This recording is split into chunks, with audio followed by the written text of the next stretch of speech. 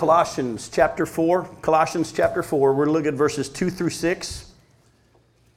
Colossians chapter 4, verses 2 through 6. Paul says, continue steadfastly in prayer, being watchful in it with thanksgiving. At the same time, pray also for us that God may open to us a door for the word, to declare the mystery of Christ, on account of which I'm in prison, that I may make it clear, which is how I ought to speak. Walk in wisdom toward outsiders, making the best use of the time. Let your speech always be gracious, seasoned with salt, so that you may know how you ought to answer each person. Now, the last time we were together, we saw that we were to live a life of constant communication with the Lord, and we looked at being steadfast in prayer. Tonight, we're going to look at some of the things that God wants us to talk to Him about. That's what we're going to do. So what we're going to do is we're just going to start breaking this section down, and I'm going to pull out 3 or 4 things that God wants us to talk to Him about. We see number 1 is that pray that God would open a door for the Word. Now, we're going to go into a study tonight that is very deep. I'm just going to tell you, I'm going to ask many of you to just write a lot of these scriptures down, even if you can't keep up with me, because I'm going to give you more than normal. I'm going to ask you to just write them down and begin to go look at them yourself, because we're going to deal with a topic tonight that has caused a lot of confusion and unfortunately some dissension among Christian brothers. We're going to look at what the scripture actually says about God's work of salvation and who's doing the work and whether or not man has a responsibility and all those things. But we're going to let the scriptures speak. As you know, I try to teach you that you can't build your doctrine on one verse or a couple of verses. You need to let the whole of scripture have you build your theology, because God wrote the whole book. And when you put it all together, you can get a correct understanding of what God's word says. Too many people fight over this issue when it comes to predestination or man's free will. They'd fight using a couple of verses here and a couple of verses there. We're going to take a look at the whole of Scripture, and you're going to see what the balance that the Bible teaches. You're going to see tonight that we're to be praying about this issue regularly, because as you're about to see, this salvation thing is something that God does. Yet at the same time, you're going to also see that man has a responsibility and that both go together. But we're being told tonight that we're to be praying. Look what Paul says again. He says at the same time, he says, continue steadfastly in prayer. You'd be praying at all times. But when you do, here's something I want you to pray about. Pray that God may open to us a door for the word. God is the one who opens the doors of opportunity for the preaching of the word. Go with me to Acts chapter 14. Let me show you something in a couple of passages here in Acts. Acts 14, then we'll go to Acts chapter 11. In Acts chapter 14, verses 24 through 28.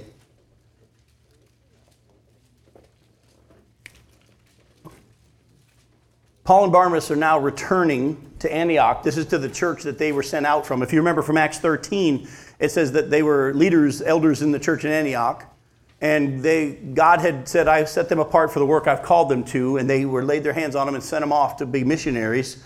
They now return after this missionary journey. They return to the church in Antioch, and it says Paul and Barnabas, passed through Pisidia and came to Pamphylia. And when they had spoken the word in Perga, they went down to Italia, and from there they sailed to Antioch, where they had been commended to the grace of God for the work that they had fulfilled.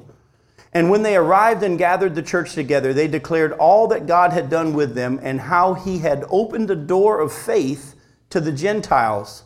And they remained no little time with the disciples. Now again, remember, every word of Scripture is God-breathed. And so when the Scripture says that God opened a door of faith for the Gentiles, we can't skip over that. If you remember, as you've heard me teach on this before, when Jesus came to the earth and walked on the earth, who was He sent to? To the Jews. Were Gentiles being saved? Yes, a Gentile here, a Gentile there. But as a whole, God was not drawing the Gentiles en masse. He was drawing the Jews. But there came a point, which you've heard me teach on as well, that near the end of Jesus' time, all of a sudden there was a group of Greeks that wanted to see Jesus. And they went to Philip and said, we want to see Jesus. And Philip went and got Andrew, and the two of them went to Jesus and said, hey, there are a group of Greeks that want to see you. And Jesus said, it's time for me to die. It's time for me to go to the cross, which is a very interesting thing. And as I've said before, folks, as you know, this time of the Gentiles is a time that God has set, according to Romans chapter 11, verse 25, this time of the Gentiles comes to a close. Is He drawing Jews right now? Yes. But is He drawing Jews in mass, or is He working more toward Gentiles than Jews right now? Gentiles more than Jews. Oh, there's still Jews being saved here and there. But as a whole, his Spirit is working more with the Gentiles than he is the Jews. And when this time starts to begin to come to a close, you're going to see him moving his drawing from the Gentiles back to the Jews. That's one of the things I'm watching for that shows that our time, the church age, is coming to a close. Yet interestingly enough, what is happening right now is that Jews all around the world are sensing this strong urge to go back to Israel. It's called in their language the Aliyah. It means to go home. And it's happening in mass. And I'm just telling you, be watching. Of course, we'll deal more with that prophecy stuff in a couple of weeks. Go to Acts chapter 11. But we just saw there that they said, look, God opened a door for the gospel to the Gentiles. Acts chapter 11, verses 15 through 18. This is Paul explaining what happened when he was preaching the gospel to Cornelius and the people in his house. He says, as I began to speak, the Holy Spirit fell on them just as on us at the beginning. And I remembered the word of the Lord, how he said, John baptized with water, but you will be baptized with the Holy Spirit. If then God gave the same gift to them as he gave to us, when we believed in the Lord Jesus Christ, who was I that I could stand in God's way? When they heard these things, they fell silent, and they glorified God, saying, then to the Gentiles also God has granted repentance that leads to life. Their reaction was, what are you doing in a Gentile house? Peter, you're a Jewish person. You're not supposed to go in a Gentile house.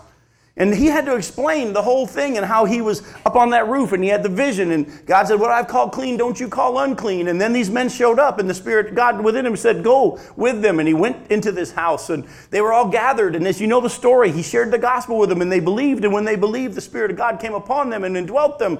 And so now he's having to explain to the Jewish brothers why he was in a Gentile house. He told them the whole story. And their reaction was, wow, I guess God's given salvation to the Gentiles too.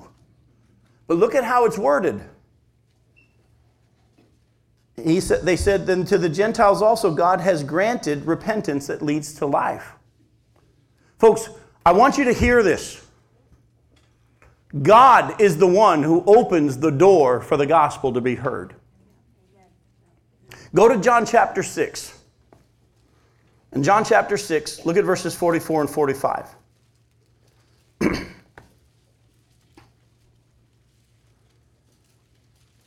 Jesus is speaking. He says, no one can come to me unless the Father who sent me draws him. Don't read ahead. What did Jesus say just there? He said, no one can come to me unless the Father who sent me draws him. In other words, no one can be saved, no one can come to faith unless God initiates the process by drawing them by his Spirit. God controls who hears. Oh, stick with me, because some of you are saying, well, does everybody hear? This passage answers that question. No one can come to me unless the Father who sent me draws him, and I will raise him up on the last day. It is written in the prophets, and they will what? They will all be taught by God. Everyone who has heard and learned from the Father, some translations say heard and listened, who have learned from the Father comes to me. Look closely what Jesus said. He said, first of all, nobody can come to me unless the Father begins the process and he draws them by his Spirit. As it says in the prophets, because that's the next question is, does God draw everybody then?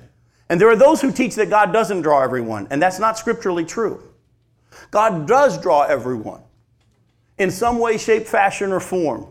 Now, I have to take you to a deep, true understanding of the scriptures, and I'm going to ask you a question.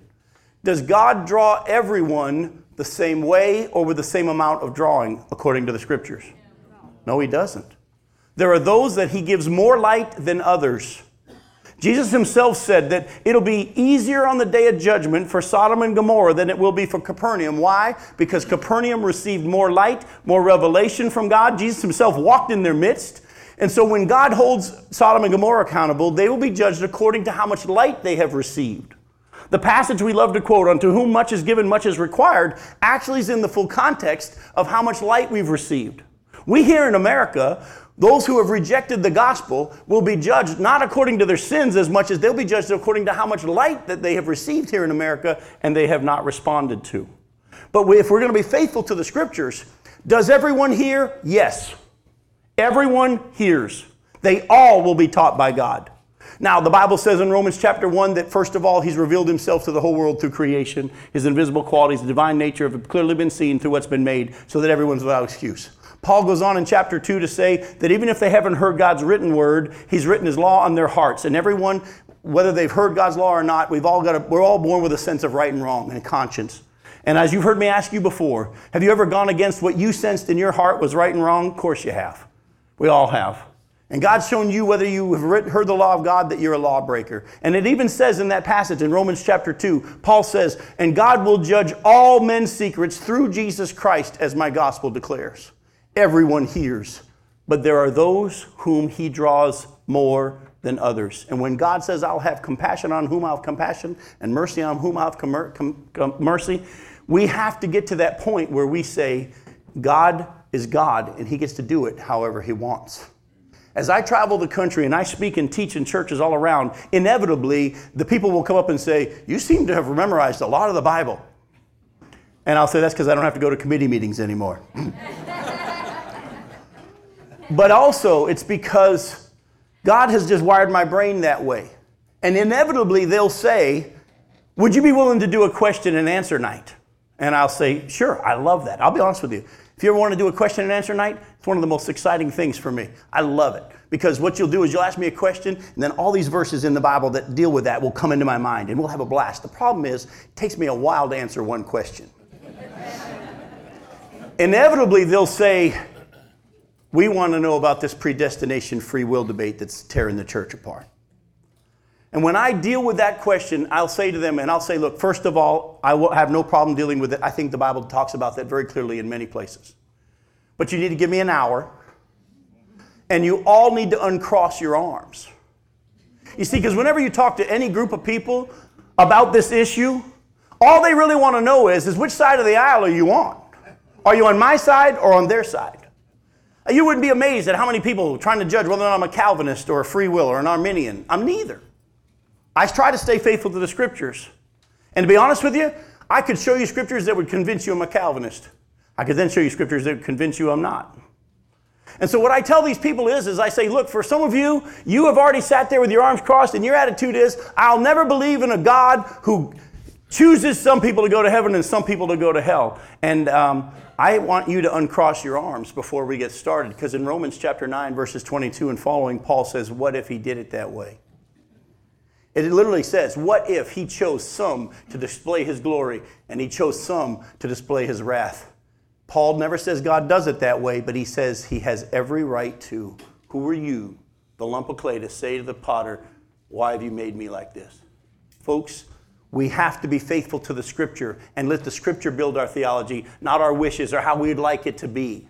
And that's why a lot of people try to find a couple of verses that sure look like, well, he's not willing any to come to repent, to go to hell and all to come to repentance. You know what? That's very true. But the Bible doesn't say that everybody gets drawn the same amount. Let's be honest. How many of you had a blinding light and an audible voice knock you off your horse like Paul did? Nope. I also tell the people on the other side who have already made up their definition of what sovereignty is. And I say, you all need to uncross your arms, because you have already decided that if man has any say in the process, God's not sovereign. And I can show you that God is so sovereign, he can still be in control and still give man a choice, because the Scripture says man has a responsibility and man must choose. And they're both there. And so what I want you to understand is that's why the Bible teaches that we are to ask God to open a door. Because God is the one who initiates the process, and God is the one who determines how much light they get. Some of you got some people you really would love to come to know Jesus, some family members, some friends. You need to start praying that God would open a door first. That God would give them every chance. That God would begin to work. Now, everyone does receive this opportunity to hear from God, but not everyone responds appropriately either. We see that in John 6, don't we? It says, everyone that hears and listens or learns comes to him. Those of you that have raised teenagers, is there a difference between hearing you and listening? Oh, yes. Everybody hears. The Bible says everybody hears, not everybody listens. So there's a big difference between hearing and listening. Everyone in the world gets this opportunity to be saved. Everyone does.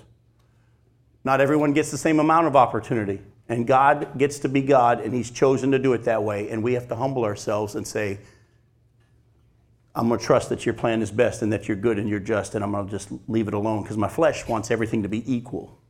The Bible does not teach that. At the same time, don't fall into the trap of thinking that there are those who have no opportunity. The Bible teaches everyone does. Okay? Now, the open door is a place where God is drawing people and they are responding appropriately. All right? This is why Jesus instructed his disciples to go to town the way he did. Go to Matthew chapter 10. Matthew chapter 10, look at verses 5 through 15. It says, these 12 Jesus sent out, instructing them, go nowhere among the Gentiles and enter no town of the Samaritans, but go rather to the lost sheep of the house of Israel. Do you see it? God determines where they're to go, and He determines who's to hear at this time. We would say, well, that's not fair. Do you want to take it up with God? By the way, the more you understand how much God controls this salvation thing, the more it should cause you to just thank Him for the salvation that you have. Don't go among the Gentiles, or don't even go to the Samaritans, but go only to the lost sheep of the house of Israel.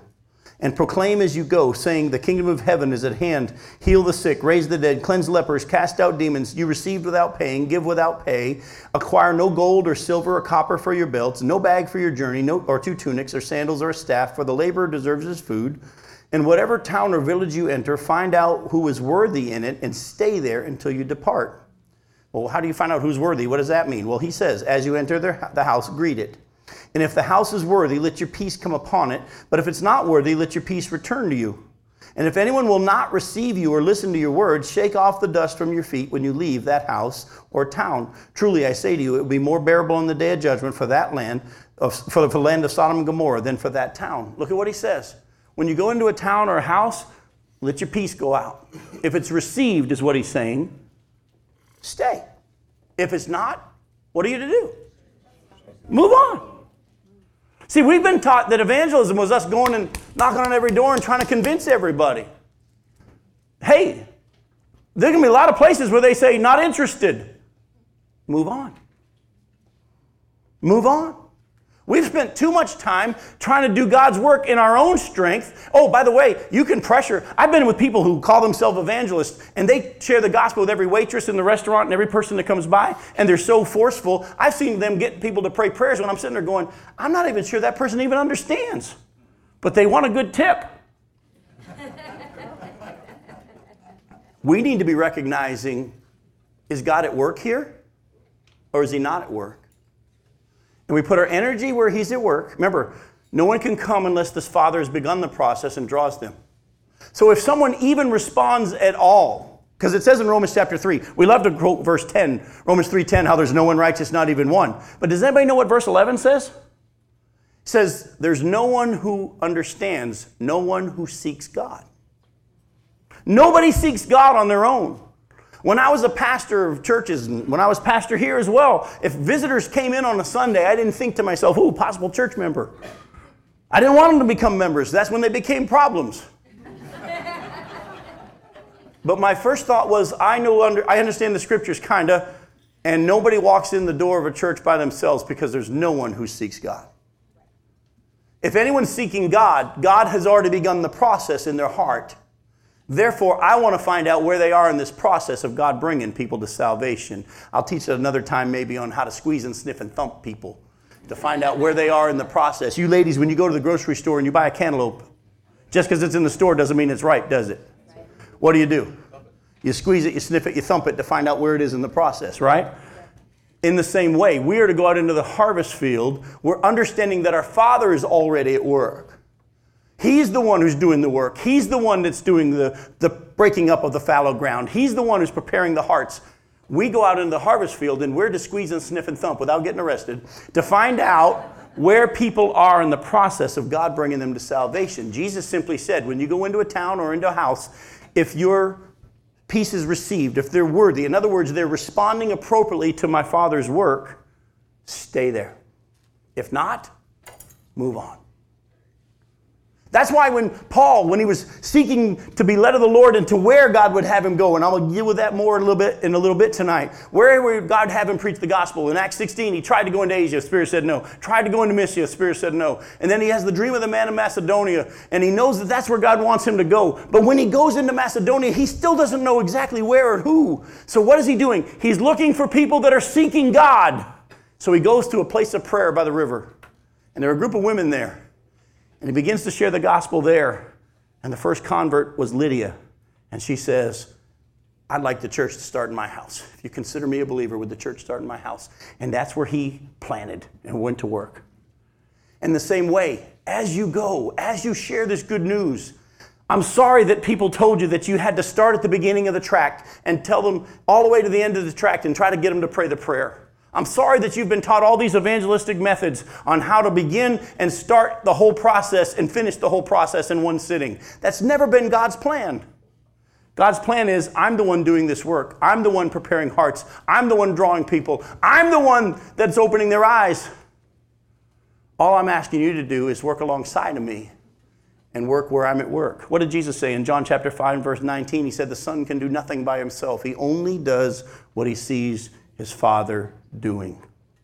That's why in Matthew 15, when Jesus was in this one area and this Canaanite woman, this Gentile woman calls out and says, Jesus, Son of David, have mercy on me. Heal my daughter. She's got a demon. Jesus ignores her. Why? He was sent to the lost sheep of Israel. This is the Gentile woman. The disciples come and say, she's driving us nuts. Would you send her away? And he says, I was sent to the lost sheep of Israel. It's not right for the children's bread to go to the dogs. Yet this woman says, I'll be a dog then. Because you're the only one that has what I need, and even the dogs get to lick the crumbs that fall from the children's table. And what does Jesus turn to her and say? Woman, you have great faith. In other words, my Father's at work here. And he gave her the attention she needed. We need to know how to recognize, is my Father at work? Is my Father at work? If not, move on. Well, by the way, just because the Father's begun his work doesn't mean they're ready to be saved either. But that's a lesson for another time. Go to Mark chapter 5. Let me show you how Jesus lived this out.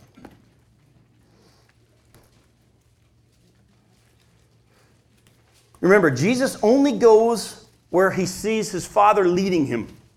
He lived that way all along. And we don't have time to go to this passage, but in Mark chapter 1, verse 35, you'll see Jesus gets up early in the morning. He goes off to pray. His disciples get up and they're looking for him. And they finally find him and they say, everyone is looking for you. We would say, open door, wouldn't we? I mean, people are looking for you. Jesus says, let's go somewhere else to the nearby towns and villages, because that's why I've come. After coming out of that time of prayer, he knew the Father had told him it was time to head to the next town.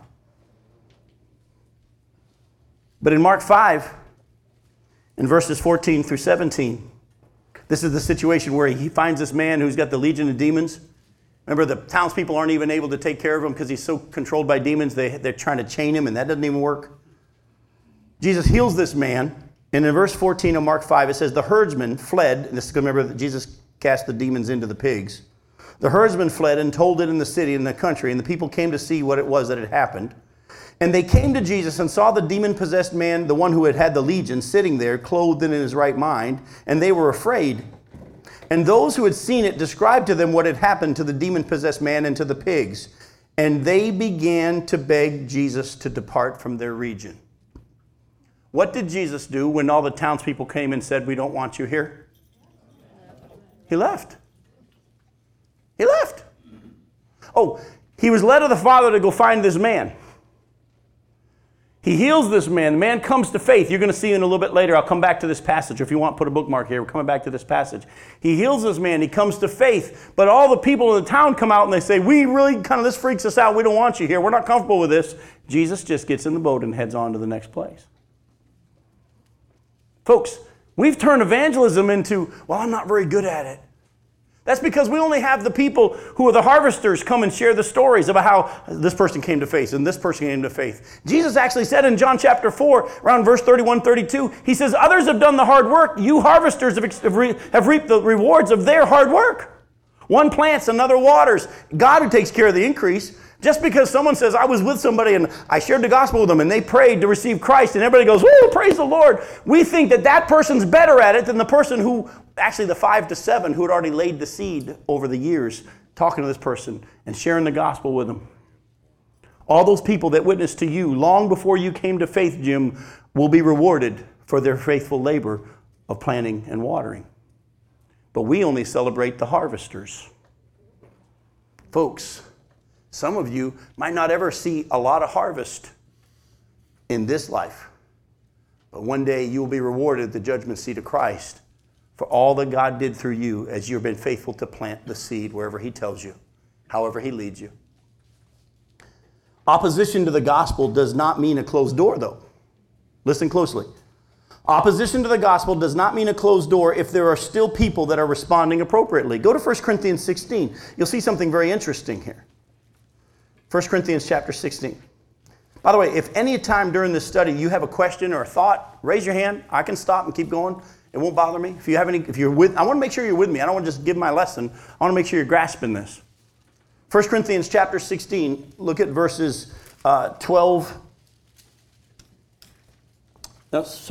9. 1 Corinthians 16, verses 5 through 9.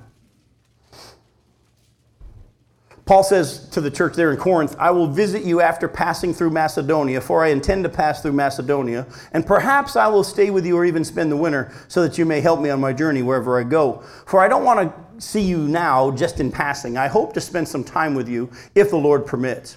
But I will stay in Ephesus until Pentecost, for a wide door for effective work has opened to me, and there are many adversaries.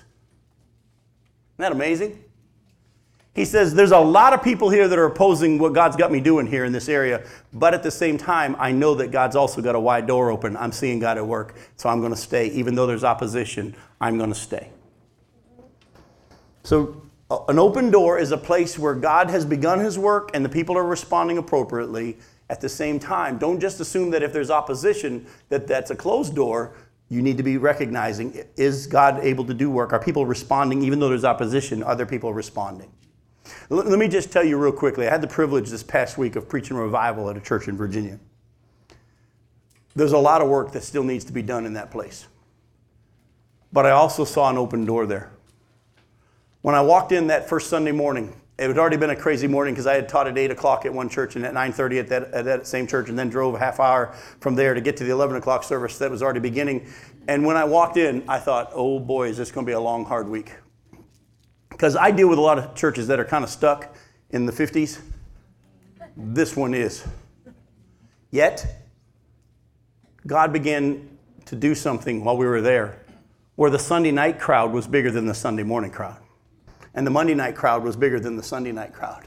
And the Tuesday night crowd was bigger. It was pretty cool. There's a lot of opposition. There is a lot of things that are going to have to be dealt with by the leadership of that church for real revival to continue. But what was cool was, even though there was opposition, and there were those who did not like what I had to say, God was also doing something there.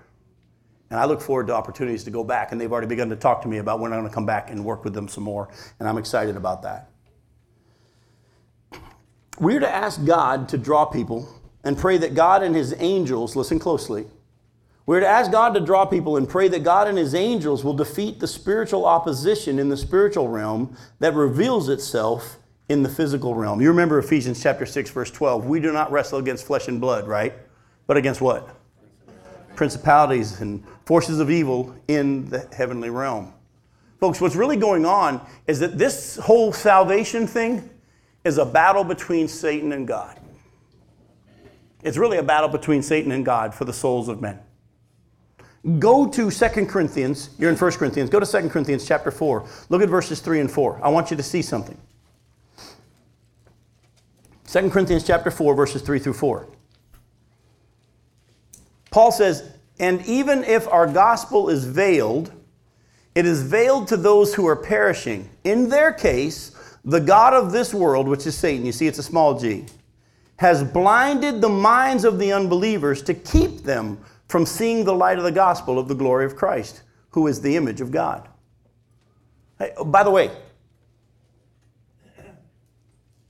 we see here that God was working to draw them, but Satan was blinding their eyes.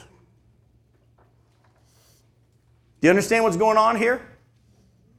That's why we need to pray. Oh, not always all the time about everything, but always and every time, all the time about especially these things of the Spirit. We need to understand that we're in a daily battle. And whenever we go to teach the Word and preach the Word, I do this. Whenever I go to even teach on Tuesday nights, I spend time ahead of time talking to the Lord and saying, Lord, I want your truth to get across, because even though most everybody here is believers, that doesn't mean that there's not going to be a spiritual battle going on of whether or not people are going to hear and respond to truth appropriately. And I know that if it's not because I said it really well that you guys understand it. If you understand it, it's because God's opened your eyes. And the spiritual battle that's going on in the spiritual realm has been won by the Lord and His angels. And there is a battle going on. And so we're to be praying that God would open the door, that God would defeat the spiritual battle that's happening. Because He's definitely greater than Satan, is He not? Oh, by the way, the Calvinists would tell you that if someone doesn't respond, God didn't draw them. Here we see that if they don't respond, it's not that God didn't draw them. Satan blinded their eyes. There's a battle going on. Go to 2 Corinthians chapter 3, back up to chapter 3. Look at verses 4 through 16. Such is the confidence, Paul says, that we have through Christ toward God. Not that we are sufficient in ourselves to claim anything as coming from us, but our sufficiency is from God, who has made us sufficient to be ministers of a new covenant, not of the letter, but of the Spirit, for the letter kills, but the Spirit gives life. Now, if the ministry of death, which is the law, by the way, carved in letters on stone, came with such glory that the Israelites could not gaze at Moses' face because of its glory, which was being brought to an end, will not the ministry of the Spirit even have more glory?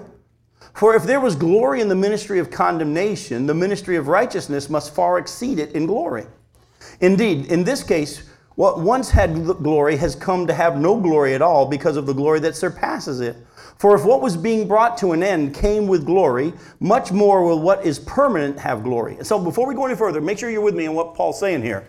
If the law that God gave through Moses came with such glory that Moses, every time he was in the presence of God, his face glowed, and he came down from the mountain and his face glowed so much from being in God's presence that the people were like, they were afraid of him. So he had to wear a veil so that people wouldn't be freaked out by the fact that his face glowed. He said, if the law that brings death came with that much glory, how much more glory should this gospel of salvation through faith and grace come with more glory?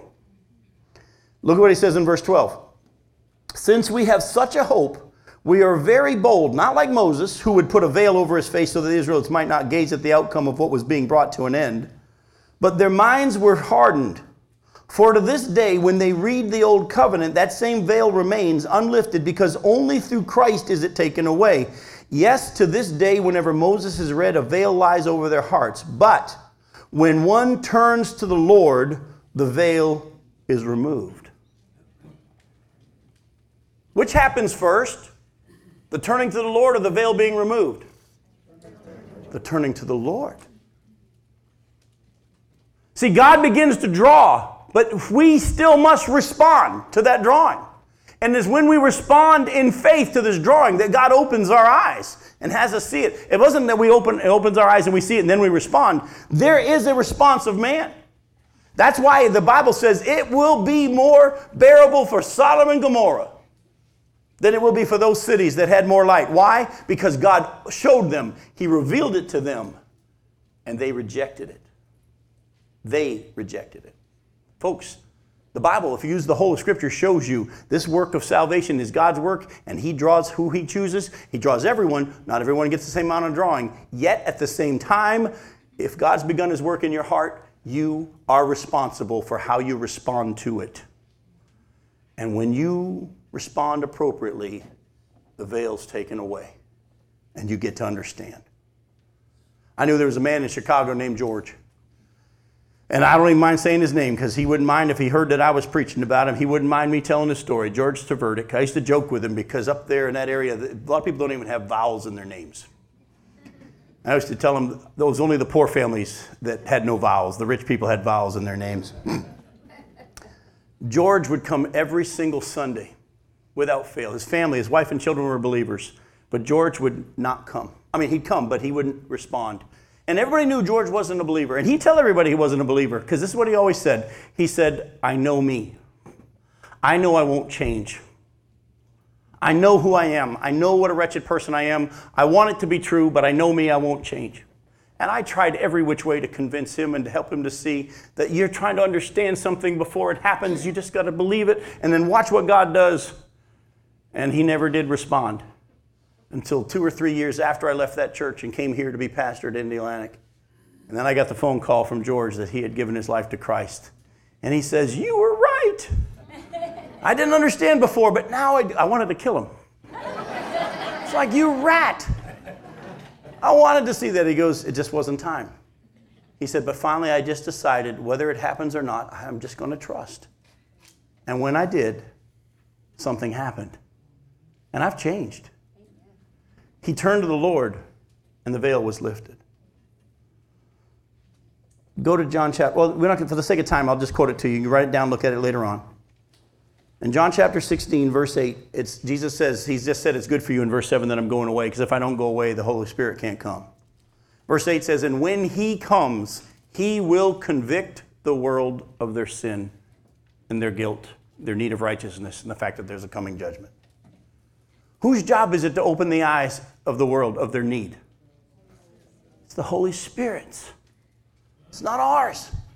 Our job is just to share the truth. Whether they get it or not, it's not up to us. Too many of us have felt it was our job to convince people they're sinners. You're going to hell. You're guilty of sin. You know what? Those are all true things if they are not in Christ. We just need to share the truth, though, and believe that God will open their eyes, that God will help them to see that. It's not our job to convict the world. It's the Holy Spirit's job to convict them. And if they're not convicted, it's not because you didn't do a good job. It's because either God hasn't done his work yet of convicting, or they are not responding appropriately. Either way, are you responsible? Go ahead, Jeff. I don't know if you want to go there, but even if we hear the gospel being received and we don't share, we shouldn't feel guilty either, because it's not our sufficiency, and that's what Paul says in the chapter before. We're going to come to that passage. You're right. Trust me, this goes in so many ways. No, I'm glad you're bringing that out. We're going to deal with, time-wise, hopefully we'll get there. But if people like you wouldn't stop asking me questions, we will. No, I'm just kidding. For those that are listening online, that's my brother. All right. But it's the Spirit's job. It's the Spirit's job to open their eyes and convict them of their sin. All right? All right, now listen. Have you seen yet why it's so important for us to first ask God to open a door for us to preach, teach, or share the gospel? This is God's work, isn't it? This is a spiritual battle that's going on. This has nothing to do with how good you are at it. You've heard me share before that Paul in his imprisonment in Rome had all these Jewish people, leaders in Rome of Jewish people come to him and hear him preach because they said, we've heard about this Christian thing. We haven't heard anything bad about you yet, Paul, so tell us. And he preached the gospel to them. The Bible says half the room came to faith. The other half went away mad. Did Paul mess up with half of them? No, this is a spiritual thing. Folks, let me just tell you, evangelism shouldn't be something scary. Evangelism shouldn't be something only for the certain few. Evangelism is something we're all to be doing, understanding, as you're about to see, where and who God wants us to talk to, knowing that this is God's work. So before you even get up in the morning and go have an opportunity to share the gospel, why don't you, because you're praying steadfastly, right? You had that lesson. Why don't you ask God to open doors? As you guys go into the prisons, Lord, just because someone opened a key to let us get in doesn't mean there's an open door here. That's just a human open door. We want you to do the work here. As we go, be asking God to do the work, because this is a spiritual battle. And Paul said, pray that God would open a door for us. Oh, by the way, did Paul ask that God would open his prison door? And you don't notice that? Paul didn't ask that he'd open his prison door. Actually, Paul's getting to preach the gospel right now. He's in imprisonment in Rome. He's in a house. He's having to pay rent. People from all around, churches are all around, are sending money to help him pay his rent. He's in a house. He's in imprisonment there for a couple of years in Rome. And while he's there, people are allowed to come and go and visit him. And so he's having church. And when he says pray that the door for an open door would happen, he was just simply talking that God would keep giving him opportunities to share the gospel as he sat there as a prisoner in Rome. That's kind of cool. We also need to pray, not only that God would open a door, we also need to pray and ask God to send more people out to share the message of salvation through Christ. Go to Matthew chapter 9. Matthew chapter 9, look at verses 37 and 38.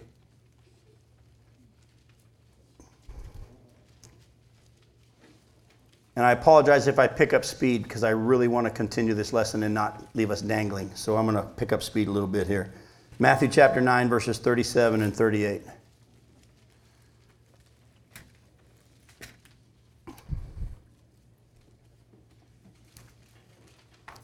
Jesus said to his disciples, "The harvest is plentiful, but the laborers are few." Look closely what he says next. "Therefore, pray earnestly to the Lord of the harvest to send out laborers into his harvest." Most of us grew up in the churches where we'd hear this verse, where the field is ripe unto harvest, but the laborers are few. And the preacher would guilt people into, you need to go out and share the gospel more. You ever heard that? We need more laborers. Some of you need to get off your butts. 20% of the people doing 80% of the work. Those preachers should have read their Bibles before they finished trying to preach in the flesh. Yes, the field is the harvest is plentiful. Yes, the laborers are few. But Jesus said we need to ask God to send people into his harvest field. Lord, I don't want just anybody going to share with my loved one who needs Christ. I want the one that you want to go share with them. I want the ones that go share with them to be the ones you've sent, who are walking in your power, led of your spirit.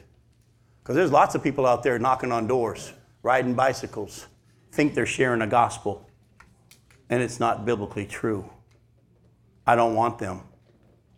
Lord, I want you to send your workers to my loved one. You to send your people to those who need to hear. Paul says in Colossians chapter 4, verses 3 through 4, he said, "Pray for us that I may make it clear." Did you catch that? Go back real quick to Colossians. Look at chapter 4. Look at verses 3 and 4. He says, "At the same time, pray also for us that God may open a door to us, for the word, to declare the mysteries of Christ, on account of which I'm in prison, that I may make it clear which is how I ought to speak." In other words, he says, pray for me. I thank the Lord for all y'all that pray for Jim and Just the Preacher Ministries. And I get the notes and the cards sometimes that's saying, "Been praying for you." There's a wonderful lady named Maud who sends just a little check every month. But with that check, she writes this wonderful, encouraging note that just shows that she's been praying for us. Man, we look forward to that note more than anything because the encouragement that it is to know that she's been praying that God would use me in the ministry. God spoke directly to Paul, as I already showed, to open his eyes spiritually, but then he sent Paul to be used to open others' eyes. We're not going to take a time to go there because of where we need to go tonight. In Acts 26, verses 9 through 18, write it down. Acts 26, 9 through 18, Paul shares his story. And as he shares his story, he talks about how Jesus himself showed up and revealed himself to Paul. God did use other people in Paul's life, one of them being Philip, as he was being Stephen, as he was being stoned for the gospel. As the Bible says, Saul at the time was standing there collecting everybody's coats while he was being stoned. God used people in Paul's life to lay the foundation. But who was it that actually brought the harvest in Paul's life? It was Jesus himself. It was Jesus himself who showed up there on the road to Damascus. And Paul, when he blinded him, he said, "Who are you, Lord?" I mean, I don't know who you are, but I'm going to call you Lord because I know you're more powerful than me. And he says, "I'm Jesus whom you're persecuting." Folks, God doesn't need you and me. Don't listen to the preacher who says, if you don't tell them, they may never hear. Don't listen to that guy. He doesn't know his Bible.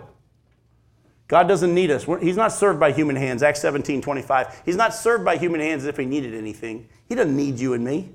If I don't tell them, they're still going to hear. If you don't tell them, they're still going to hear. Even if Jesus has to do it himself. Oh, but doesn't it say that the gospel will be preached in the whole world and then the end will come? We've got to get the gospel to the whole world. Read your Bibles. Paul said in Colossians chapter 1, verse 23, remember a couple months ago when we were there? He said, this gospel which has been preached in all creation. Romans chapter 10, did they not hear? Of course they did. His word has gone out into all the earth. That gospel being preached in the whole world and then the end will come is in the book of Revelation, where at the very end of the tribulation period, the Bible says that there's going to be an angel that comes in midair and preaches the gospel to the whole world all at the same time. Folks, he doesn't need us. He just wants to use us. And if you let him use you however he wants to use you, you'll be rewarded one day for stuff you didn't do.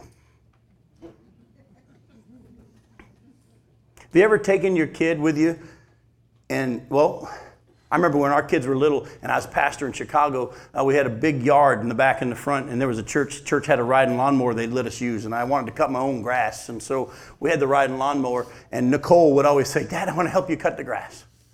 And so I'd throw up on my lap, and we'd drive around, and we'd cut the grass. All she did was sit on my lap. I let her touch the steering wheel. She thought she was steering, but she wasn't, because we wanted to return it the way we got it. But when it was over, I took her for ice cream and thanked her for helping me cut the grass.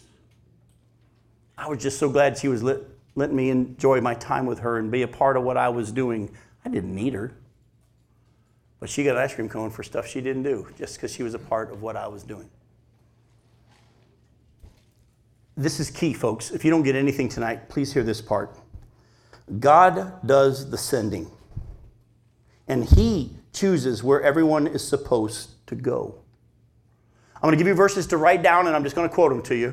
Write these down, look at them later on. Acts 13, verses 1 through 3. That's Acts 13, 1 through 3. That's where the leaders in the church in Antioch were there, and they were praying and fasting, and the Lord said, set apart for me Barnabas and Saul for the work that I've set them for to do. And they laid hands on them and sent them off. God chose Barnabas and Saul of that group to leave that church and go on the missionary journey. During that time, Acts 16, verses 6 through 10, I've already referenced this as well, Acts 16, verses 6 through 10, Paul was out there on this missionary journey with Barnabas, and he was trying to be led of the Spirit as to where he would go. And he prayed, wanting to go into Asia, but the Spirit said, no, that's not it. Tried to go into Mysia, Spirit said no, and later on he had the dream of the man in Macedonia saying, come preach the gospel. And as it says in that passage, then we concluded that's where God wanted us to go. God chooses who will go out, and not only that, He chooses where we're to go. We preachers have just said, y'all just go on out. Get to work. We just need more workers. No, that's not what the Bible teaches. We're to go, but listening as we go to the people that God's chosen us to do. Write down Galatians chapter 2, verses 7 through 9. Galatians chapter 2, verses 7 through 9.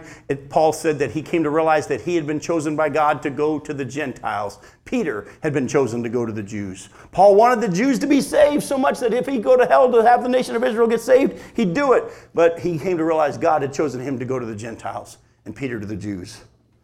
I already quoted this one as well. Write it down. Mark 1, 35 through 39. Mark 1, 35 through 39. Jesus got up early in the morning, went off to pray. The disciples were looking for him. They said, everybody's looking for you. He says, it's time to go somewhere else. Why? Because he was going where the Father was leading him as the Father was leading him.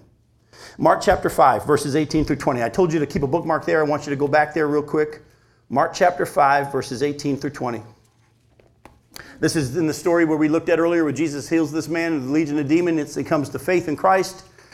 Remember the townspeople came and they said, we're kind of freaked out by this. Would you leave? And Jesus just gets in the boat. Look at verse 18. As he, Jesus, was getting into the boat, the man who had been possessed with demons begged him that he might be with him.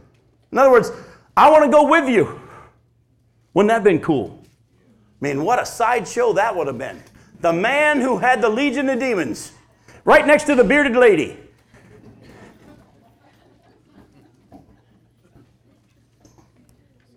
Jesus says, verse 19, and he, Jesus, didn't permit him. But he said to him, I want you to go home to your friends and tell them how much the Lord has done for you and how he's had mercy on you. And he went away and began to proclaim in the Decapolis, the 10 cities, how much Jesus had done for him, and everyone marveled. The guy said, Jesus, I want to go with you. The townspeople are chasing you out. Jesus said, actually, even though I'm heading out, I want you to stay. My plan for you is to stay here and start with your family and your friends. Folks, not everybody's supposed to go to China. Not everybody's supposed to go all over the globe. Some of you, he might have just said, I want you to begin with your family. There are others he may say, I'm not going to use you and your family. I'm going to use somebody else. You do what I have you do. I could go on. But if you look at the scriptures, God determines where everyone's supposed to go and to whom. To some he's given 5. To others he's given 2. Others he's given 1, each according to their ability. Don't listen to anyone that says you need to be just like so-and-so. Listen to such and such a person and how he shares the gospel. You need to be like him. No. Jim, go ahead. I was just going to say, when you're witnessing, you're supposed to witness what happened to you, not concoct something or Right? It's got to be the truth, forget it. Yep. It's what happened, what Jesus did with me. Exactly. We're also to pray for boldness. In Acts chapter 4, the disciples had been preaching with boldness, the Bible said. I'll write this down and look at it later on. Acts 4, verses 5 through 31. Acts 4, verses 5 through 31. The Bible said that they were preaching with boldness. The Pharisees and the Sanhedrin called them in and ordered them never again to preach in this name. And they say, Jews amongst yourself, whether we're supposed to listen to man or God. And then they went back, and this is what they prayed. They prayed this prayer. They said, God, continue to give us boldness. They didn't assume that the anointing of God the last time was going to carry into this time. There are too many preachers out there that God does a mighty work, and they just assume that it's going to happen the next place they go because they're there. No, it's only by God's Spirit. It's only by God's Spirit, and we need to continue to pray for boldness. The Bible said then they preached the word with boldness. Ephesians chapter 6. Go real quickly to Ephesians chapter 6. Look at verses 19 through 20. And we are going to get to your point, Jeff. We're going to do it real soon. Ephesians 6, verses 19 through 20. Look what Paul says here. He's telling them how to pray and make supplication for the saints. In verse 19 of Ephesians 6, and also for me, that words may be given to me in opening my mouth boldly to proclaim the mystery of the gospel, for which I'm an ambassador in chains, that I may declare it boldly as I ought to speak. Most of us, let's be really honest. If I were to say to you, or a Paul were to say to you, pray that I be bold, you would say, you don't need prayer. You don't need prayer. Jim, you're bold. Jim, I wish I could be as bold as you. Paul, you don't need prayer. You're bold. Isn't that kind of what's in the back of our minds? I mean, how silly it is for a Paul to ask for prayer for boldness. I mean, come on. There's nobody more bold than Paul. I mean, he was beaten, left for dead, dragged outside the city, got back up, walked back in the city. We don't need to pray for Paul to be bold. Oh, you don't understand the spiritual battle that goes on within each of us who are called by God to lead in the church. Pray that I'll continue to be bold. Pray for boldness. Pray for boldness for yourself.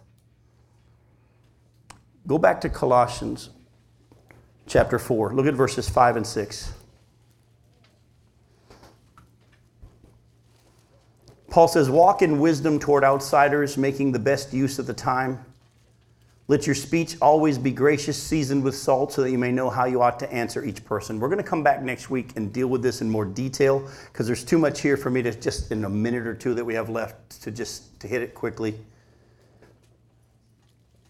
But Paul here in Colossians 4, 5, and 6 points out that whether we realize it or not, we're all witnesses of some sort every day.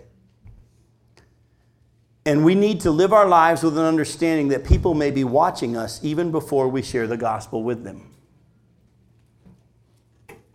We're going to break this down in a lot more detail next week when we come back together. But let me reference what Jeff was talking about in 2 Corinthians chapter 2. Go to 2 Corinthians chapter 2, and we'll close with this for tonight.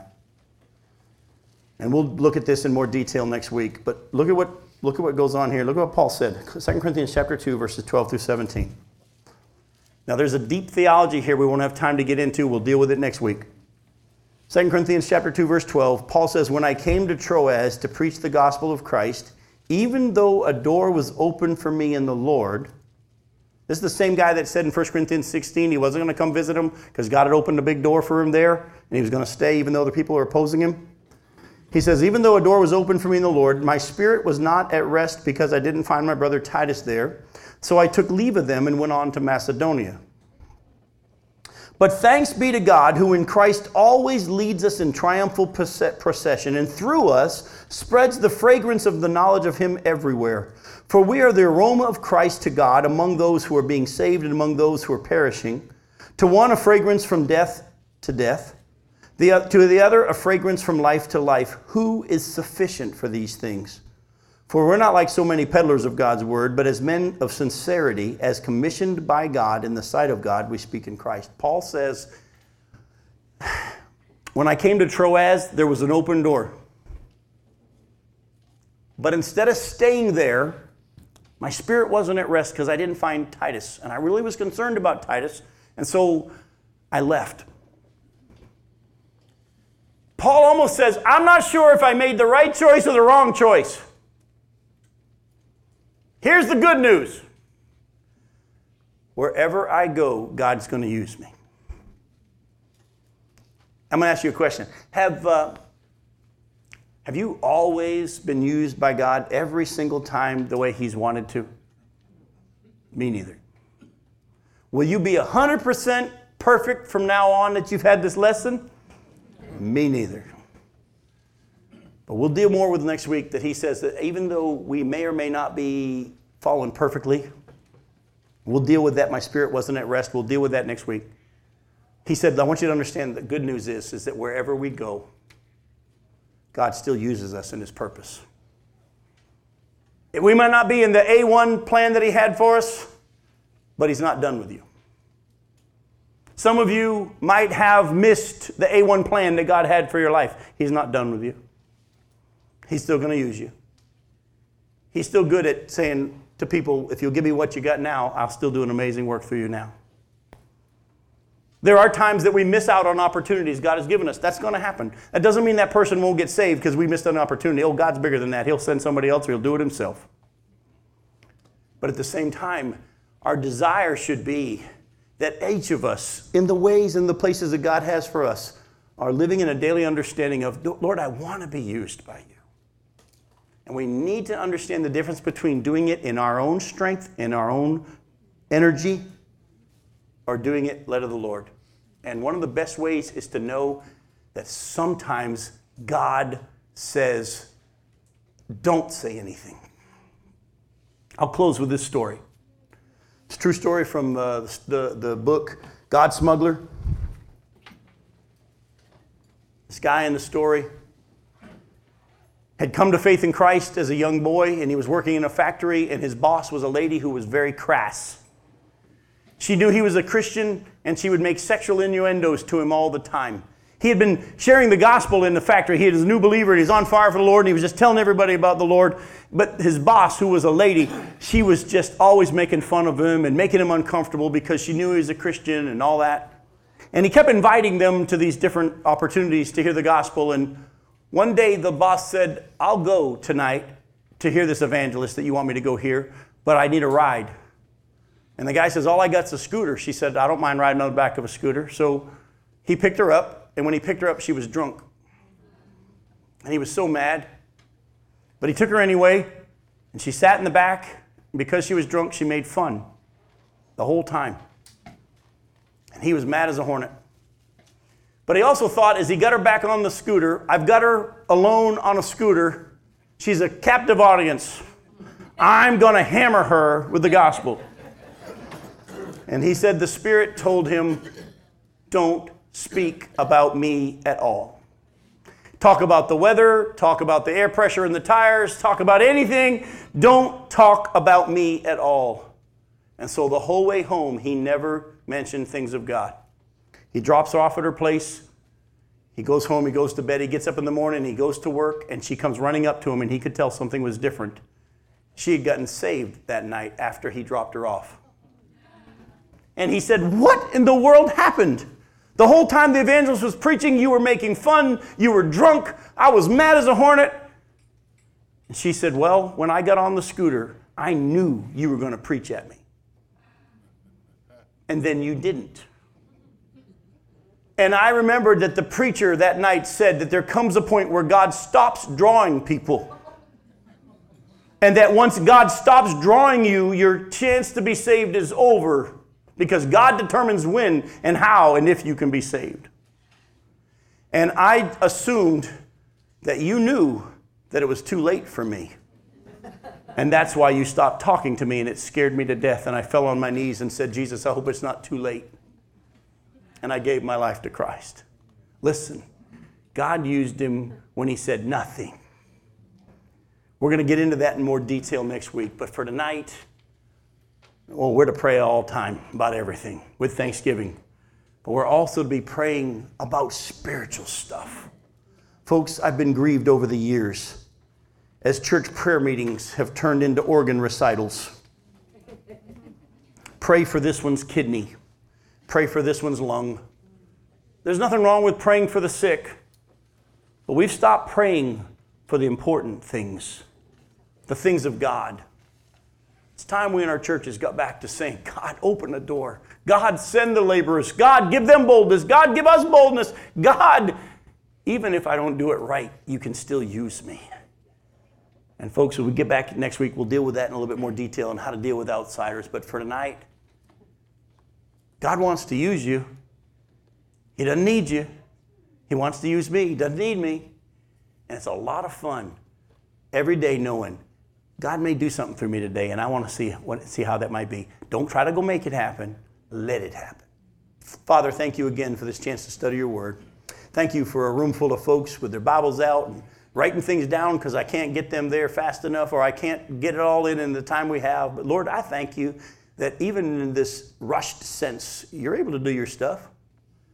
Thank you for what you've been doing. Thank you what you will do. And Lord, as I have the privilege in a couple of weeks to preach on the judgment seat of Christ, and we've already looked at it a few weeks ago here in this study, Lord, thank you for the fact that you've already promised you are watching every little thing.